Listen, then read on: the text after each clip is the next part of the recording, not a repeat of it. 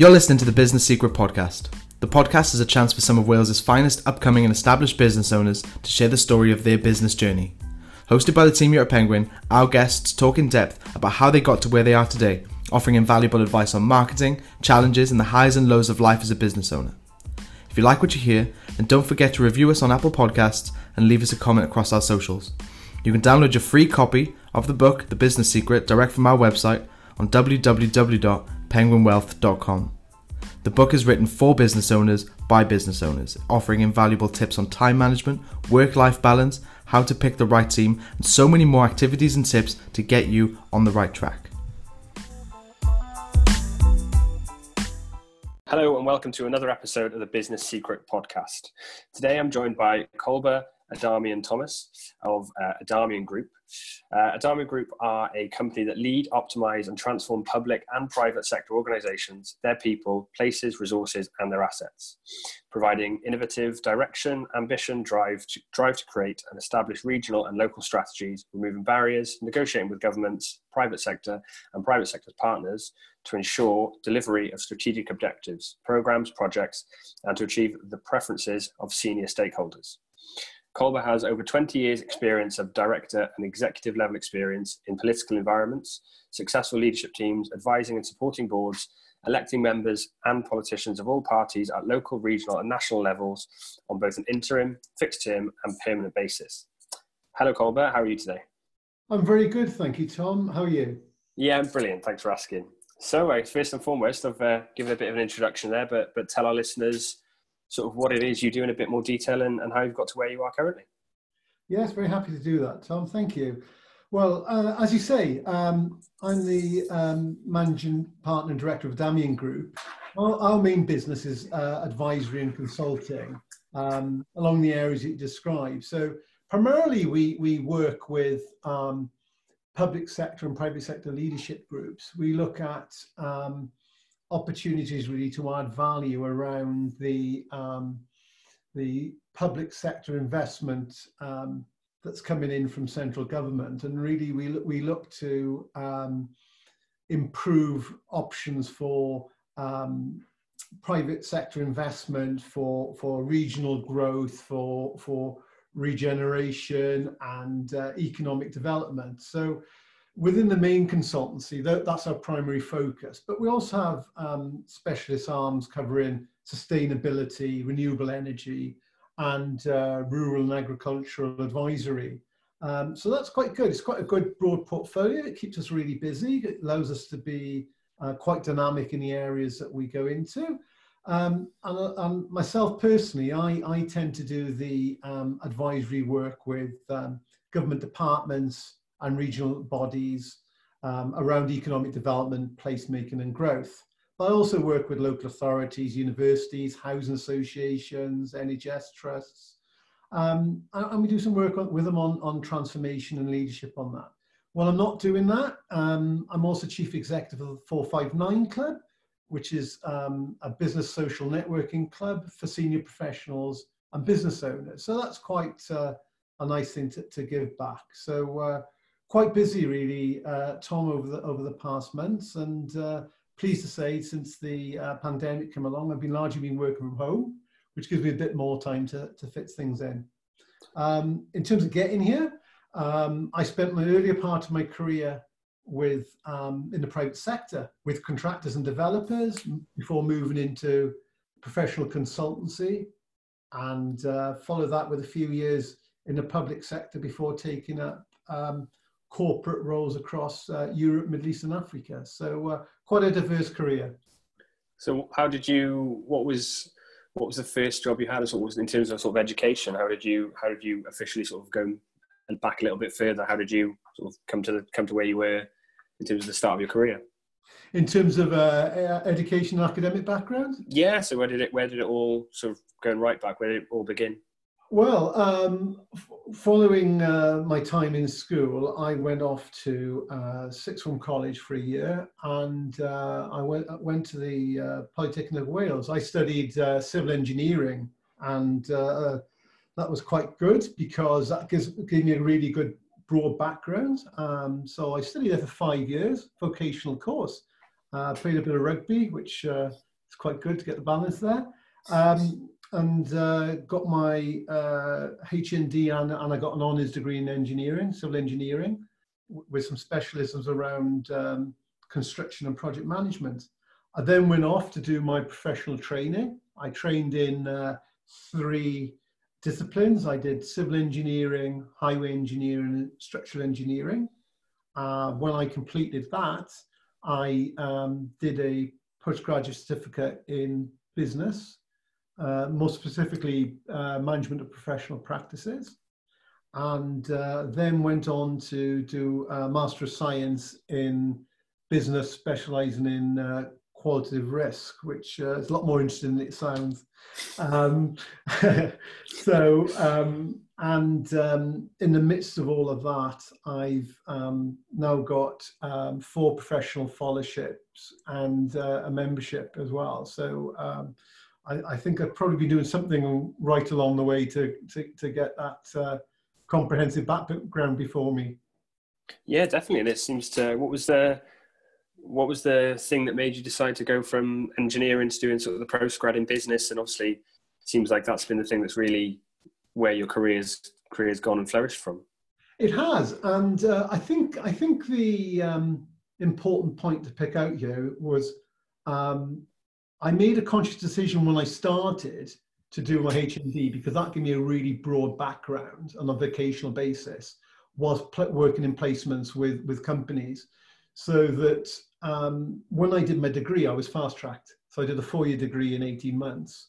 And that really enabled me to focus on the areas I wanted to focus on. So when I went into my postgrad, the reason I chose that, my 2 postgrads actually, the reason I chose it was because it was a modular course, and it was picking up all the peripheral areas that professionally that you wouldn't have done during your first degree.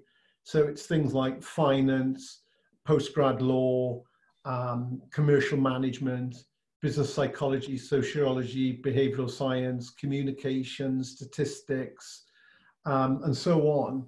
And more so then develop specialisms around proactive risk management and avoiding risk in business. And that was really a bit of a key to it as well, Tom. And I think the lesson I learned from this is those colleagues of mine that went in and just did a straight degree, it's fine, and they've stayed in that discipline.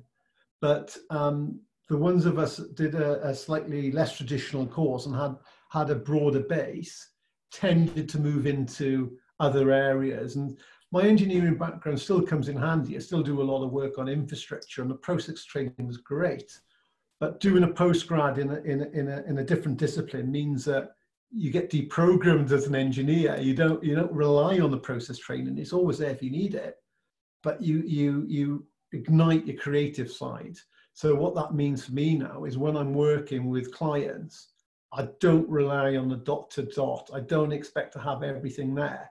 If I go in and I see a set of accounts, or I see a program, or I see a strategic plan, or a corporate committee report, I'm able to use one or more of those to put the pieces together to understand the full breadth of the situation. It also means that because of my postgraduate, that I can engage and get more effective results from professional colleagues. So when I speak with solicitors or accountants or chief execs, I can tailor my response to engage with them more effectively in their disciplines, and then bring that knowledge back and be the glue in the organizations to make them fire on all cylinders. And that's been really helpful over the years. I can imagine, yeah, like you said, you've actually sort of have an understanding of how, or possibly how all these other disciplines think about problems as well, rather than having maybe a bit more of a narrow approach if you did just have your one speciality. That's absolutely right. And I think, my experience has shown me that myself, you have to leave your technical disciplines behind you to progress, and you have to be skilled over a number of areas to be really good at what you do. But for those of us that want to focus on an area, it's important to find the common ground so you can interact with them and you can speak with them in their comfort zone and then bring them with you into the broader field, so they see the peripheral areas and see the opportunities, and you gain the trust. And when I report back to them in the way that they're happy. So that builds a rapport, and it allows me a little freedom to be able to actually push the organizations forward. So yeah, you're absolutely right. Yeah, and by the sounds of it, that leads to quite a, what you're saying at the start as well, quite a busy life. And in chapter 5 of the Business Secret, we talk a lot about work-life balance and how it's important. I know a lot of people deal with it in very different ways, but how do you manage a sense of work-life balance? I structure my week, and I make sure that I set out what I need to achieve, and I agree it with my clients, and I agree it with myself, if you like. You know, I understand that you can't predict everything, so I allow time within my week for unexpected events. And typically, before we had the lockdown, I would work long hours Monday to Thursday, and I try and keep my Fridays free as possible. And the reason for that is I'd be able to review what I was doing during the earlier parts of the week. I'd be able to prepare for the next part of the week. But also, if there were unexpected things that needed my attention, I was able to tackle them and get them done, and make sure that they're not in my mind. Because there's nothing worse than having a cluttered desk and a cluttered mind and trying to sleep, and your mind trying to process things at night, and it's not very productive. So that was what I used to do. I think now with the lockdown, it's slightly different, because I made a conscious effort of working from home. So my partner and I both work from home, and again, we structure the day. She does her time, I do mine, and it's just a case really of saying, okay, that's it. When you finish, you finish, and making time for the family, and shutting the door, and making sure that you're able to sleep at night. Really, that's the most important thing. That's the best advice I would give to anyone is, don't spend too much time doing things. Take an overview, take a response across the whole piece, and if it's getting too complicated, put it down and go back to it. So that's what I do to keep my balance. Brilliant. Is that something you've learned from somebody else, or is it something you've just trial and errored? Of how have you got to structuring that way? Well, it goes back to my my master's, Tom, and I did a bit of studying in time management, and in terms of business psychology and the 80-20 rule, and looking at qualitative risk, which is about avoiding risk before it happens, and then mitigating risk. And I've written some papers around this, and time management's quite an easy one to tackle if you understand yourself and those that you work with. Sometimes you've got to be quite tough on others and say, well, I'm sorry, that piece of work cannot be done in 3 hours. And sometimes you can say to people, well, I don't need a month to do that, I'll do it for you in a week. But what I tend to do is agree the parameters with the clients, and they're realistic parameters, and then work within those parameters and set things out. So a bit of self-taught, and a bit of learning along the way. Great. So I guess following on from that, then we're big believers in having mentors for us as a business and us as individuals. Is that something you've had along your journey, whether it's a coach? Do you possibly mentor other businesses? What's your opinion on mentoring and coaching? Yes, exactly that. I do spend my time mentoring others. I don't have that much mentoring myself. I think the approach that I've always taken is I tend to have one or two trusted individuals around me who have been there, seen it, and done it. And sometimes I run some ideas past them. I do tend to be the one that does the creative things myself anyway. So I guess I'm in a slightly different position. So what I did was I set up our business social networking club, the 459 Club up. And that's also helped me and helps the other members. So what we do there, it's a different way of working. Rather than having a specific mentor, we get together every month at the same time. So it's in our diaries, it's really easy. to get around and to arrange, and we just get to know each other. And we have people who are leaders in different fields and entrepreneurs and subject matter experts or senior professionals. So that's what helps me, because if I've got a particular problem on something to do with, I don't know, IT or maybe in terms of procurement, I can just go to them and say to them, look, has anyone come across this before? We've tried to engage this particular company and we've got nothing from them. Well, that's okay, because we know this company and they've done it before, and they've done it twice with us. So maybe you could give them a call. And that's the sort of thing that helps me along the way, Tom. It's got its advantages over just having one-to-one. Having that group there who are givers does help. And how did you start that? What was the thinking behind it? Was it to have sort of like a group of experts, or was it more in terms of maybe a marketing approach, or what was the thinking behind 459? Well, I used to be the chair in one of my professional bodies up in London, and we had a really large membership, probably about 6,500. And we used to have networking groups there, but it was a bit one-dimensional. Having everybody from the same industry wasn't particularly creative.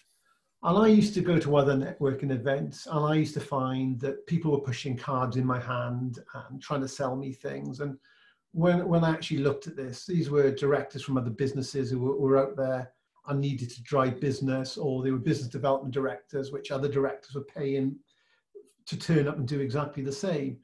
And I've never given any business to anybody, just give me a card.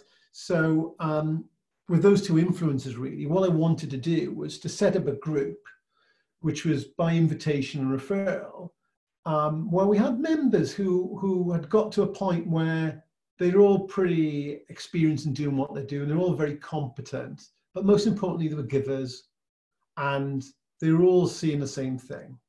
And all we ask is that our members give a commitment once a month to meet up, have a few drinks and maybe something to eat, or at the moment we're online. And that's great because there's no expectations. But what I found is, as you get to know each other, you get to know other people's complementary skills. So we got to the point where it's actually the complete opposite from those generic networking business card sales driven organizations. So it's quite nice. Oh, brilliant. And then, so I guess outside of 459, then, if that's not a way of you, if it's more of a sort of a professional development mentor style group, how do you go about marketing yourself and the various things that you do? Well, marketing is always an interesting one for niche businesses. I think the opportunity that comes our opportunities, I should say, that come our way come from different directions.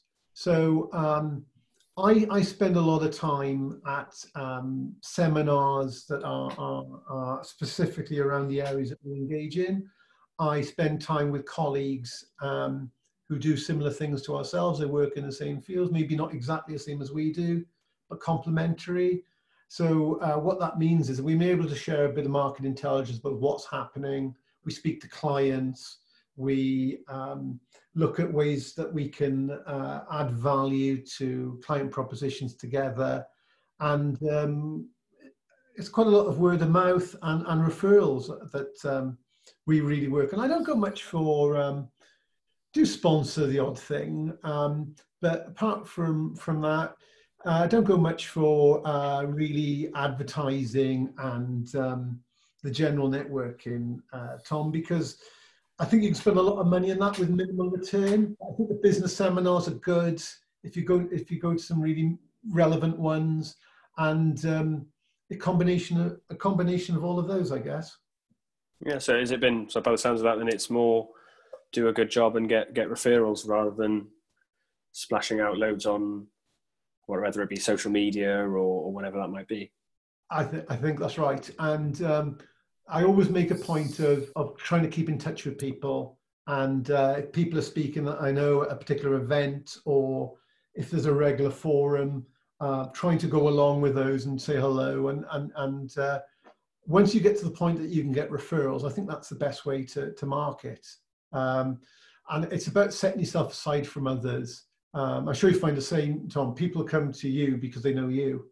They don't come to us because of our marketing campaigns. We're not selling widgets. We're not selling a broad national product. We're selling specific specialist expertise, and we don't want to be in the same crowd as everybody else. We want to be different, and that's how we do it. Oh, great. And then I guess sort of going on from that, then it's, like you said, it's sort of setting yourselves apart and trying to make yourselves different, and that's how you market yourself. But how have you gone about doing that? Was there any big risks you've taken to get to that stage to help differentiate yourselves? Yes, it's always difficult because the trade-off is people want me to do things all the time and me to front things up, and the risks are you have to turn things down. That's a risk. And sometimes you've got too much on, sometimes you've got a little bit more free time where you think, well, I wish I'd been able to spread things out a bit more because I wouldn't have had to let that particular client down or that piece of work go. So I think the risk is being able to assess the good clients and the bad clients, the ones that will enable you to help them, and the ones that just want you in there because they're having really bad issues and they're not sure what to do. And it's just working out, and it's not an easy thing for anyone, but working out who you want to work with and who you don't. I'm lucky now at the stage of my career where I can tell with one or two questions, if I don't know somebody, whether they're going to be good to work with or not. And I do turn work down. And I think that's part of this. You've got to balance the risk up between taking a piece of work on that you know might turn out to be a bit of a train crash, that once you've done everything you can to mitigate the risks and to prevent the client having the problems, you still might be associated with, or walking away from that and saying, like, the time is not quite right for this at the moment, so let's do something else. So I think those are the main risks for me. Yeah, and to follow it again is then if you've got that position where you have those couple of questions where you instantly in your head know, yes, this would be a good person to work with. No, this person's maybe asking too much from me or doesn't need the services that you offer. Do you have the same outlook when it comes to recruiting people as well? Is there quite a structured way in which you do it, and you trying to find people that fit what you want them to do quite difficult, not only as clients but also then as employees or business partners? We've got a really interesting business model with that, Tom. When I was in corporate, I used to have offices with lots of staff and huge overheads, and I used to fly all over Europe and parachute in and set these massive deals up and broker them and see them through and turn them around. It's really exciting, very, very interesting way to work, but the overheads were horrendous, and you end up on a hamster wheel where you have to get so much work in every month, and you have to compromise what you do and where you are and so on. So when I started up on my own about 20 years ago now, I made a conscious decision that I'd done all that and I was going to do this differently. So our businesses are set up as smaller businesses where we have business partners and associate models. So I've got people I've worked with and I trust, and we've been in the trenches together, battling difficult circumstances with clients. We turn things around where it's been really hard, and those are the people that I go to, and those are the people that we work with. So what it means is we're quite lean and we're quite dynamic. It enables me to have that work-life balance that you described, because I can do what I want where I want within certain restrictions. But when we're looking to gear up to do a particular piece of work, we do it on a collaborative. It's a basis. It's far ahead of what most companies are doing, but it's really picking out the essence of all the good practice. The sustainability, the local businesses, the living wage pieces, the ability to be able to punch at the highest level and impact and support really effectively. And it's a good way to work, but it's not always easy to set up. But I'm glad they've done it this way. So I guess to find those people, is that from people, like you said, people who've sort of been in the trenches with previously, is that more of you going back and headhunting people and deciding, yes, I want to work with you, rather than having people come to you? Mostly, yes. And it's funny that we talked about the 459 Club earlier, and the fact that we work with people who are fairly well established in a corporate career, where many of them are gone on their own. It's exactly the same with this part of the business, which I guess is what influenced me with the 459 Club. But the people I kept a list of that were really good, and what I mean by really good was they're very professional in doing what they're doing, but they're 100% trustworthy, and they're actually nice people. And you'd like to work with them, and that makes a difference. Those people have tended to go out on their own now, because they did the same as me. They came to the position where they'd done everything else corporately, and they were at the time where they were ready to take that step off a cliff, and they've gone on their own. And that's brilliant, because when they've done that, they're not carrying the overheads the large organizations do, but they've got all the knowledge as well. And occasionally I do go and work with larger practices who approach me and say, Colber, can you come and support us on this particular bid or this particular opportunity? But it's nice to have that balance. And what I think it's done is, it means that you can work as a local business or a regional business or with partners elsewhere, and bring a lot more experience and value than you would if you went to a larger organization where you're buying a brand and things get pushed down the line to the more junior members of staff, or come out the library to get signed off by the senior partners and recycled. So it's an interesting model. I'm assuming by the sounds of that, it's working pretty well for you. I assume you've got an expert in pretty much every field at that point for whatever question it is you had. Going back to what you were saying about the education piece at the start, that you're fortunate, you know a bit about quite a lot. I guess having an expert in each of those individual fields makes any question quite easy to answer within your quite close-knit network. It does, but I think what's been interesting is I'm now at a position where I've been a generalist and I am the glue, and I can allow people, whether they're clients or partners, to do what they specialize in. But I've got enough experience along the various disciplines within my portfolio that I can hold my own as well. So I've dipped down when there hasn't been people around, and I've learned how to do things, and how to do things creatively, and how to do things as a process. And I personally have led some very, very innovative things and some very creative projects where others have not even thought about us. Other people have failed. It's had fantastic events around that, and fantastic results around that.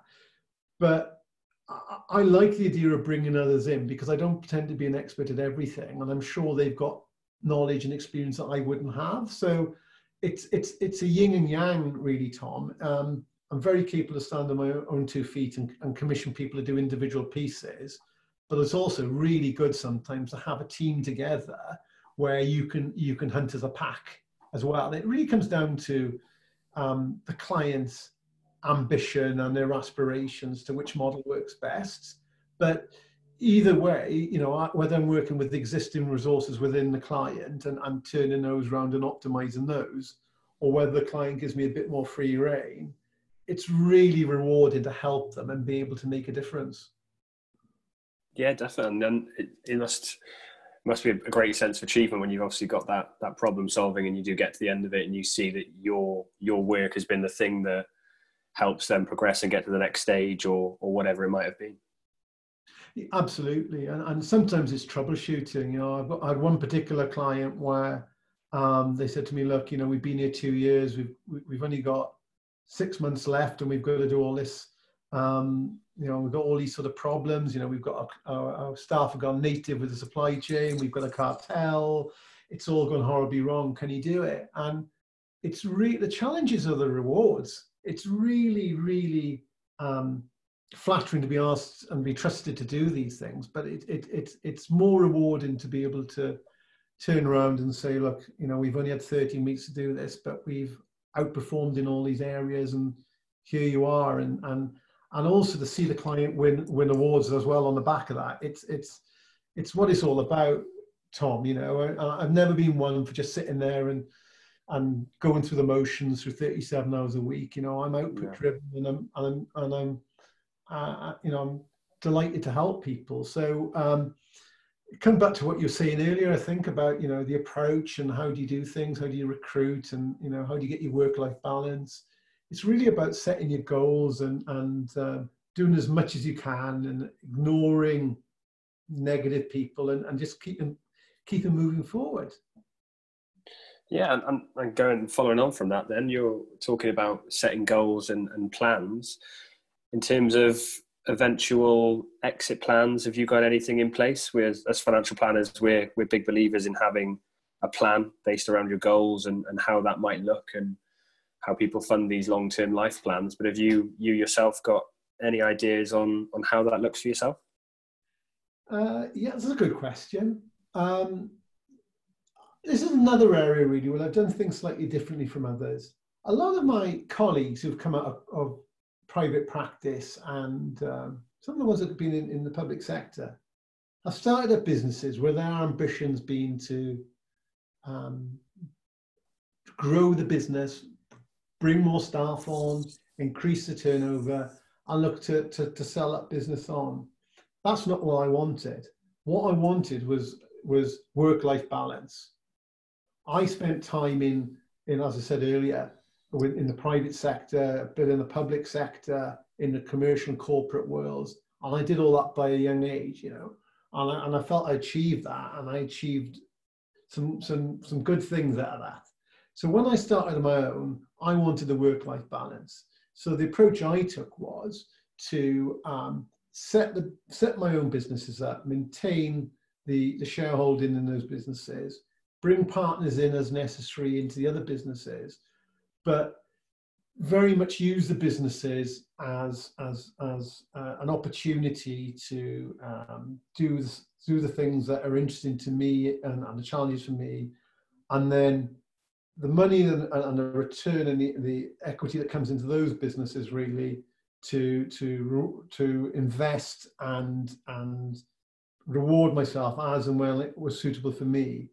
And then I managed mostly my own investments. I made some decisions along the way to put money into various things. And I do get some specialist advice from time to time, but I've ensured that I've maintained my flexibility and freedom to pick and choose what I do and when I do it.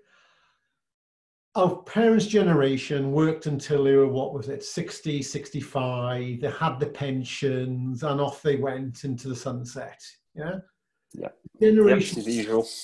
Yeah, you know this better than I, but the generation that comes after us will have something completely different to that. And we're in the middle.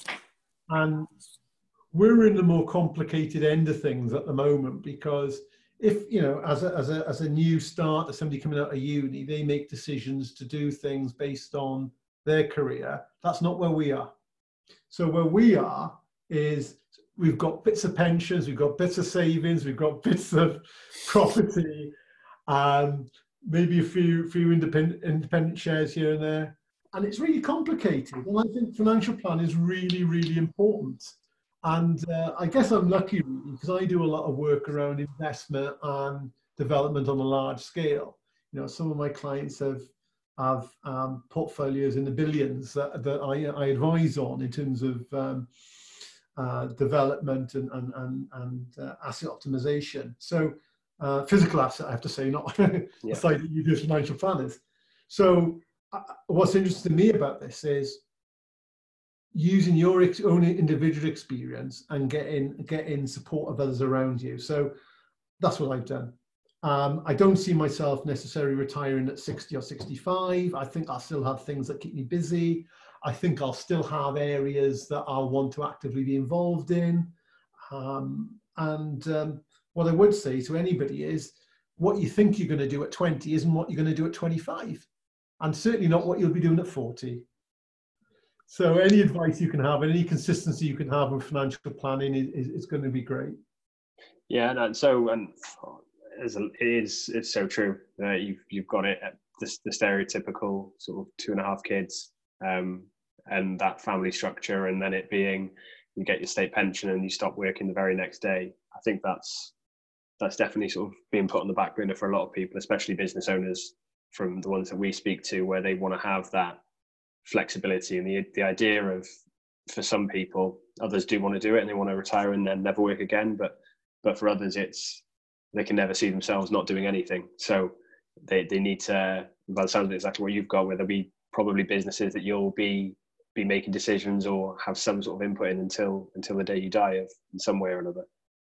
I think you're absolutely right. And what I've also noticed along the way is people aren't in the position they think they're going to be in. I've got lots of friends of mine who got married young, and for whatever reason, they're no longer married, and maybe they've got children who are in uni. I've got other friends of mine who are on their second marriage, second families, and some of us leave it a bit later, and as myself, and have a young family when they're older, and that's absolutely fine. It's not as easy as it used to be in our parents' generation, and there's lots of ways of tripping up along the way. And I think these changes in personal circumstances and the fact that not everybody stays in a career or the same company now over a period of time makes it very, very complex. So I think you guys are going to have an interesting few years ahead of you, and more so with the pandemic, because obviously people's views to the way they work and how they want to work has changed over the last 3 months or so. It's been drastic. It's obviously, like you said, we're big believers in planning for the future, and whether that's what you're thinking of in terms of carrying on working and seeing if that's affordable, that you can maybe reduce from the 37 hours you were talking about to 20 or 15 or whatever it is you want to be doing. But it's making sure that that's there in the background so you have that flexibility. It's big for us especially. And I know when I went into corporate, I went from maybe doing 40 hours a week up to maybe 80 to, with the traveling, maybe 100, and working for myself. There's weeks when I still do 6 to 80. It's not very often now, but there is. And there's years where your income goes up higher than expected, and other years where you want to have some time out. So it's really important, because if you don't look after yourself, you're not going to get the best out of things. So yeah, I'm with you on all of that, Tom. So I guess on that as well, then we're obviously, for a lot of business owners, we're big fans of making sure you pay yourself first, and most people set up a business with the intention of it giving them some sort of financial benefit in some way or another. So how do you go about making sure that you benefit from your businesses? Well, it depends what I'm doing. Sometimes I do pay myself first. Sometimes I invest. But sometimes I just have some time off as well. If I've had a really heavy year where I've been, battling with my clients against some difficult circumstances for them, and I've been, spending 45, 50, 60 hours a week for 6-9 months with them to get them out of a bit of a pickle, maybe I will take some time out. And so it's a balance, isn't it? It's a balance. When you're working hard, you don't tend to spend so much personally, but you've got higher business overheads. When you're not free earning, you're at home, you might have slightly lower business overheads, but you might be spending a bit more personally. Yeah. So it varies greatly. And what I've learned, Tom, is that no 2 years are the same. No. So yeah, and it's planning, doesn't it? Especially this year of all years. Absolutely. It's incredible to see. Do you know, I've been speaking to colleagues of mine, and some of them are having furlough subsidy. Others are having business subsidies, but depends where they are in terms of the United Kingdom and which county they're in. And everybody's in a very different place at the moment. Yeah, it's on a personal by person basis. It's incredible how some industries are getting really heavily impacted and others aren't so much. Some are booming, some aren't. It's like you said, a lot of the time it's depending on geography with the way things are at the moment, without trying to get too political. Yeah.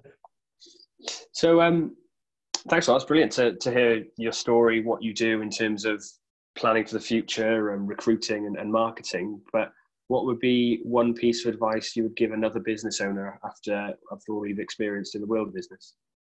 Oh, I think that's a good question.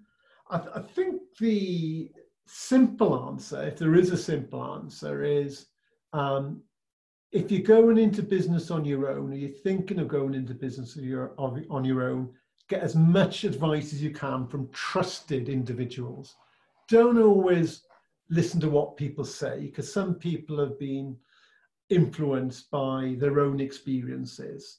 What I would say as well is don't jump into it blindly. Make sure you spend your time preparing and getting everything ready before you go ahead, and be sure that the market's there for you. I think the statistics I looked at when I started was that 80% of businesses fail within the first year, and 80% of what's left fail in years 2 and 3. So that means 96% of businesses fail within the first 3 years. So the most important thing is not to be one of those 96%. You want to be in the 4%. And when you start, it's about turnover. It's not about profitability. It's about turnover. You've just got to get your credibility there. You've got to get your turnover up. You've got to get your bank credit agreed and track record agreed, and go through things. But you've got to be careful that you're picking the right area, and try and anticipate the way the market's going, because what's popular today, as we know, may not be that busy next year. And there's lots of changes with tax legislation as well, and this goes around earnings in the public sector and the private sector, property and so on. So get some good advice before you do it. That's good advice. Very good advice. So just to recap that, so we've got sort of two that I've picked out there, and that's get advice from trusted individuals, and make sure you don't jump in blindly, and have a little actually look at what it is you're going into. Like you said, what's popular today may not be popular tomorrow. Absolutely.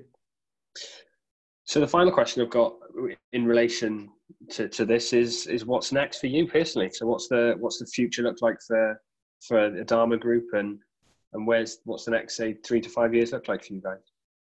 Well, it's a very good question, particularly in current circumstances. Work-life balance is important, and that's something I'm looking at the moment, and I'm always reviewing. I think for us, as you say, there's been some areas that have been busy and some areas not so through the pandemic. What I'm looking at the moment is the transition period that we've just started in, and what does that look like? How long is that going to be? With pandemics, typically, not to put people off, but typically the second wave is worse than the first, and with a particular virus, it doesn't like warm weather, but it prefers cool weather, and we're going to the winter cycle shortly. So I would anticipate maybe the next 6 to 12 months, we're going to have a transition period where there needs to be a recovery piece, a transition piece. Clients need to take the opportunity to do things differently from before, but they have to let go of some of the old ways of working, some of the old strategies and delivery plans have to go. And there needs to be this period where we start transforming what we do. So it's going to be an interesting time. Once we come through that, hopefully we'll have what we're calling now the new normal, which will be different ways of working. So what I've been focusing on over the past few months is looking at opportunities for clients to do things differently, to deliver their services more effectively, to do things with more collaboration, with public sector clients, with private sector partners, or with other partners from other sectors, and to really use the opportunity to bring in innovation and technology and to really tackle the sustainability and climate change issues that have been a concern for a while. This is the opportunity to do it. Whether people want to take it is down to them, but we're placed now ready to help those who are going to be brave and recognize the fact. I don't think everybody's going to do it, Tom. I think there's a lot of people that are unable to evolve, and organizations don't want to change, and that's fine, because we've seen 5 years of change in 3 months, and if they don't adapt, the chances are many of these organizations are not going to be around in 10 to 20 years time, so we'll be back in the winners. Yeah, and I think that's a lot of the things that we've been hearing as well. It's like I said, that sort of 5 years worth of progress in the space of 3 months, 3 or 4 months. That these are the sort of the ways that I think people were very reluctant to go down there, having virtual meetings maybe, and a lot of talk about office spaces at the moment, and how people develop in this new normal, as you said. And I think it is going to be very interesting to see, maybe after we've gone in, say, 12 months or so, if there is a second wave. Hopefully not, obviously, but what that does look like. And I think companies like yourselves are going to be very important in helping those businesses, the ones who do want to evolve into a position where they can flourish in whatever the new normal looks like. Absolutely. We've, over the last 20 years, we've already put some forward-thinking organizations on the front foot. So fortunately now, they won't be impacted as much. And they're the organizations, as you touched upon, they've relocated services out of London, or they've restructured the way that they're approaching their portfolios, or, for example, we've been working on garden cities and garden communities where there are hubs to working that are not in the city centres, where you don't need to use your car.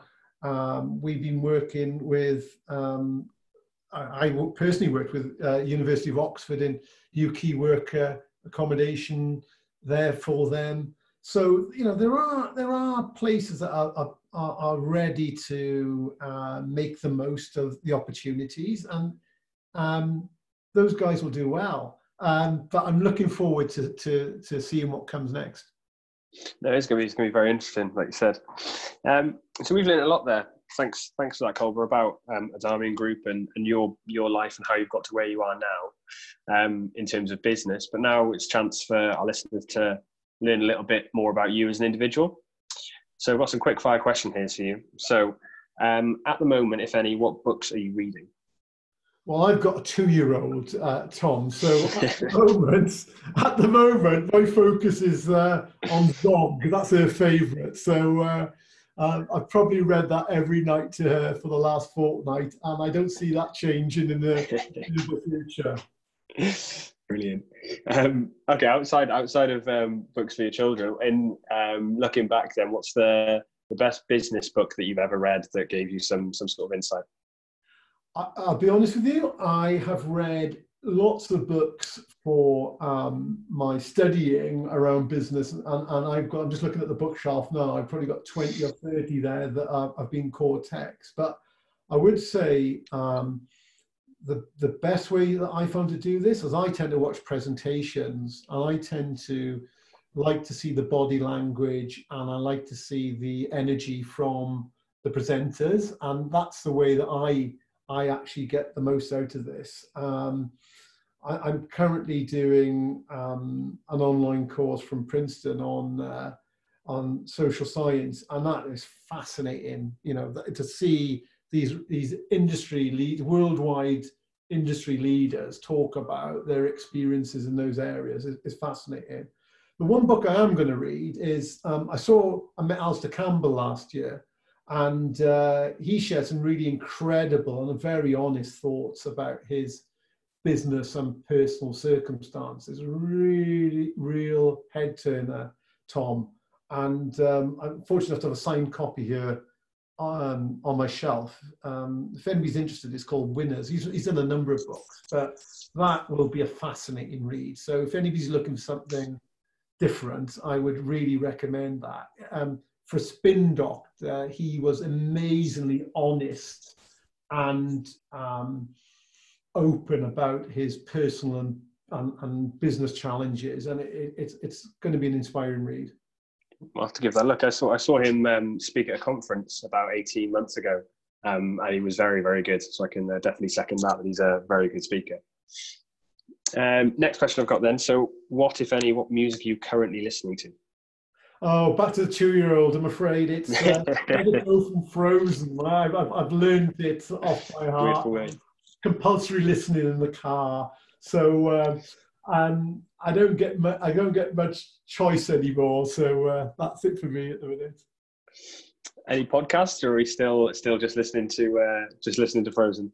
No. I do get some podcasts. I listen, and I've tried to listen to different podcasts, but one of the things I picked up from Alistair Campbell, really interesting, just to share, so I'm sure you wouldn't mind me sharing this, is what he said to me was, when you're not working, make sure you bring different things into your life. He said sport, physical recreation, music, and he said make sure you get the mixture right. He said, I found it helps me.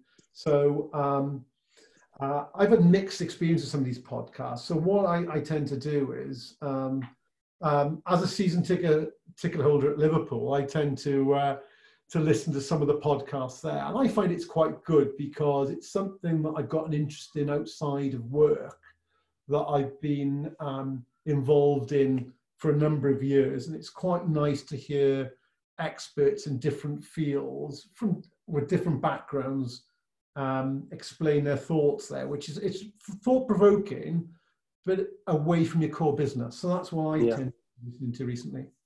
You must be extremely happy then, I imagine, the last couple of weeks. Having waited 25 years for my season, and although I'm not able to be there in person, it's been a nice distraction, let's say, within the lockdown. I can imagine. So I guess with a lot of the questions have been around sort of things you're watching and listening to, but what outside of work then is, you said about maybe having other interests, Liverpool being one, what other things are there that you use to help yourself sort of switch off and have a different thing to concentrate on? Like you said, you mentioned rugby before. What are the things that you use to help yourself switch off?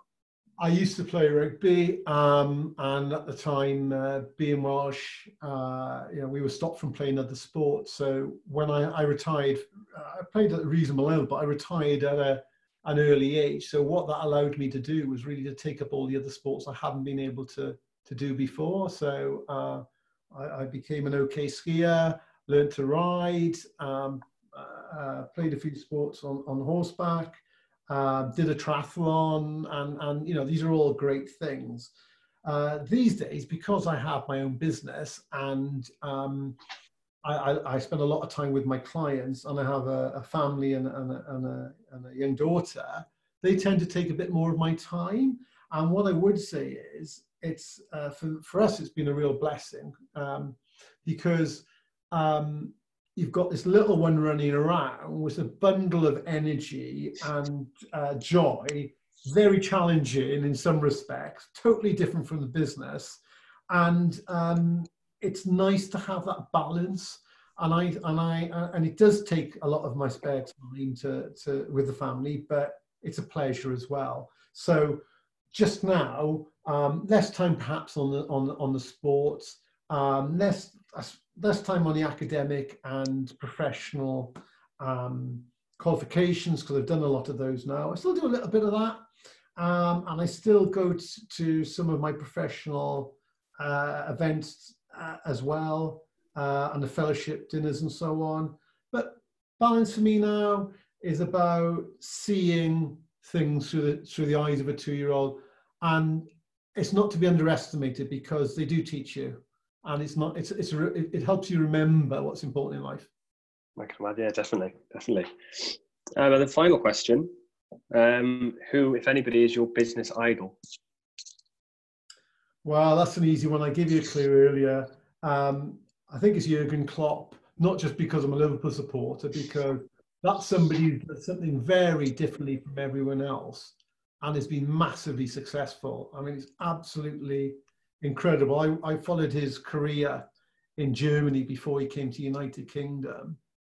And this is the guy that played sport, no particular professional qualifications at all, that just started showing leadership qualities amongst his colleagues on the pitch, and just came through as a natural born leader, and came through, that's kept humble and kept modest and been able to do things differently. And I think that's something we can all learn from. We don't have to be homogenizing our thoughts or our beliefs in terms of what's right and what's wrong, or what's acceptable and what's not acceptable within the business context. You have to be professional. You have to adhere to professional codes of conduct, but you've got to think outside the box. And when you look at, whether you're a sports fan or a Liverpool fan, when you look at where he's come in 4 to 5 years with a group of very different professional athletes, and how he's managed to get them to gel and perform as a group, and the level of performance and the consistency, it's mind-boggling. It's mind-boggling. And I find it really interesting that he's managed to do all of that and kept humble and honest, and still makes time for people. So at the moment, he's the one that I'm following as a bit of a business idol. Yeah, it's the first football manager I think we've had as an answer to that question. But I am not a Liverpool fan myself, but I completely agree with the way that he's had the ability to sort of his man management skills, the way he's been able to motivate a group of individuals to achieve what is an incredible achievement in the last 3 or 4 years has been incredibly impressive. It's about being humble and honest and open, and being able to be true to yourself, isn't it? Whilst achieving, and I think that's probably as good a point as any to wrap this up, if you agree. Yeah, no, definitely. Thank you very much, Colber. Thank you for all your insight. It's been brilliant hearing about your journey, and also what Adamian Group are doing, and what the plans are for the future. And once again, thanks for being a guest. It's been my absolute pleasure. All the best. Thanks. Bye. Thank you.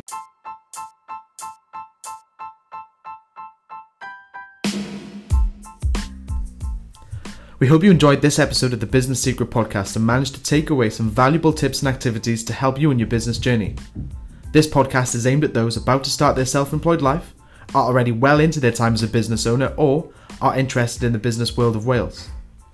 If you like this episode of the Business Secret Podcast, you can catch up on our other episodes available on Apple Podcasts, Spotify, or Google Play.